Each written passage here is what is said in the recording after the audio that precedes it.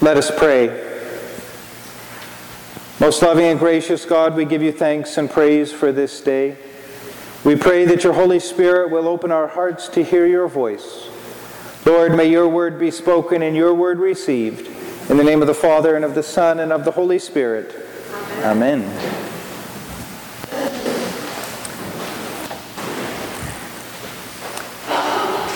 Today on the church calendar, we commemorate the Feast of All Saints, which is on the calendar for November 1st, but it's likely that most of the people are not out at church in the middle of the week, and so the feast also has the option of being transferred to the first Sunday after All Saints.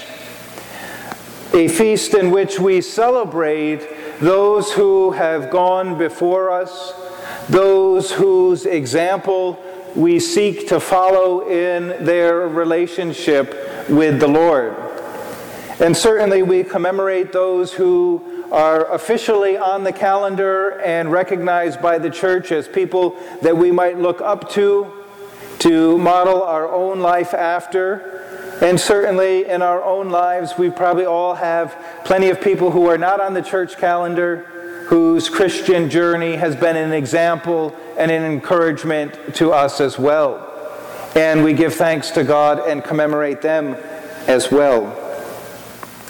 And in this gospel passage, as we look to celebrate this feast, and we look to the lives of the saints, and sometimes when we look at saints' lives, we can get a delusion that they were like some superhumans, and so that's why they were able to do something. Nobody else can do that, but they were super, and so somehow they were able to live their life more fully in the image of Christ. And certainly, if you read any saint's biography, you'll find out that they were just as human as we are, with the same struggles and temptations and doubts and questions. And if that's the case, then what makes the life of a saint somewhat different? And I think what we'll start to see is the only difference is, for some reason, somehow, they were able to surrender their life to Christ in such a way that Jesus lived more prominently through them. And that's the key ingredient, because as we look at this gospel passage and we hear these blessings and woes, we know that we can easily hear this and then turn it into a list of things that we now then have to just do in our own initiative. And we hear this often as sort of then another checklist by which we do all of these things, and then we get our card stamped, and then God's going to be happy with us because we did all of the right things. And again, if that's how we've heard it, we've missed the order of events. And I think the order of events is what is encapsulated in the lives of the saints. That they recognize on their own they're not going to do any of these things.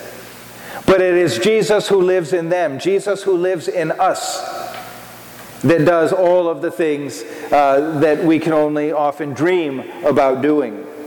And what's so prominent in this gospel as Jesus gives us this image is that we're told that the kingdom of God is different than what we see in the kingdoms around us. Because all of the things that God says, blessed are the ones, those would be all of the things that nobody would sign up for. And all of the things that the world says would be successful are all the things that Jesus says, well, hey, be cautious. And I think what he's pointing to, especially in these beginnings of the blessings and woes, is that if you're looking for the totality of your satisfaction in the here and now, be careful. Because there is more to our life than in the here and now and what the world has to offer. That what's ultimately our destiny is to dwell with God in the new creation. And that our relationship with God supersedes all of these what may be blessings and struggles in the world here and now. And so it's a change in our perspective again that Jesus has called us to. And certainly, I think capturing more clearly that perspective is perhaps some encouragement that we could get from the lives of the saints. That they were able to connect to that image and to focus on Christ and the things that are beyond the here and now. And certainly then, Jesus gives a list that is pretty challenging, I would think. Love your enemies and do good to those who hate you. Bless those who curse you. Pray for those who mistreat you. If anyone strikes you on the cheek, offer the other. Give to everyone who asks. Do to others as you would have them do to you. Now certainly that last sentence we all know very well. But sometimes I find it funny that it seems like we like to apply that sentence when somebody's being mean to us. And we say, do unto others.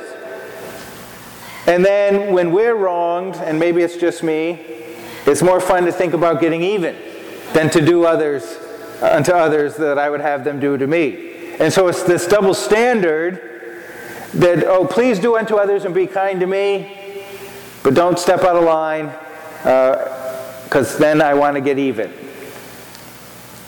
And so it sounds a lot simpler than it turns out to be, doesn't it? And in fact, all the things on that list, what we know is that there is one who does them perfectly, and that's Jesus. And the good news of the gospel is that the righteousness of Christ has been given to us as a free gift. And then it's the Holy Spirit's job to shape our hearts and our minds that day by day Jesus might live more and more in us.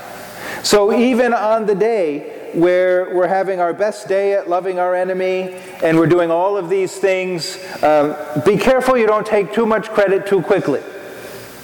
Because even on our best day when we're able to do these things, it is really Jesus who lives in us. And it's the free gift of God's grace flowing out of us to others. And I know we probably want to take credit, but the part that scares me is it's great if I want to take credit when it's going well, but that means I also have to take credit on the days that it's not. And the good news of the gospel is, thanks be to God, we've been forgiven for the days when it's not lining up with the image of Christ.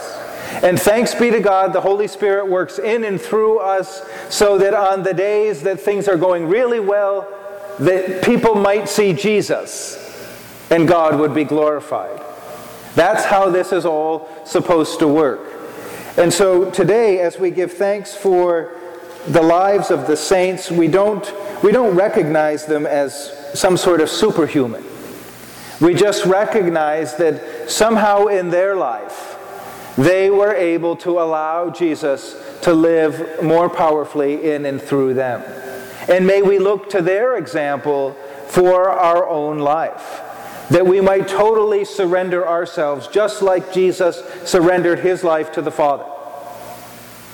And then Jesus can live in us, and again, not for our own honor or glory, but that others might come to know Jesus, that they might be reconciled with the Father and dwell with God for all eternity in the new creation. That's the goal of all of this. Let us pray.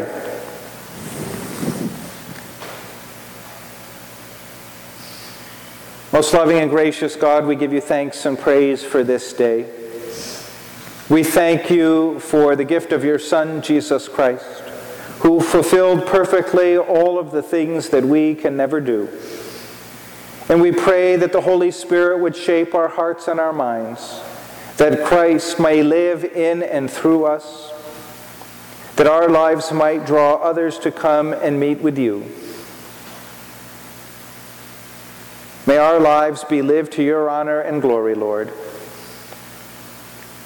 And we make this prayer through Jesus Christ our Lord, who lives and reigns with you in the Holy Spirit, one God, now and forever. Amen.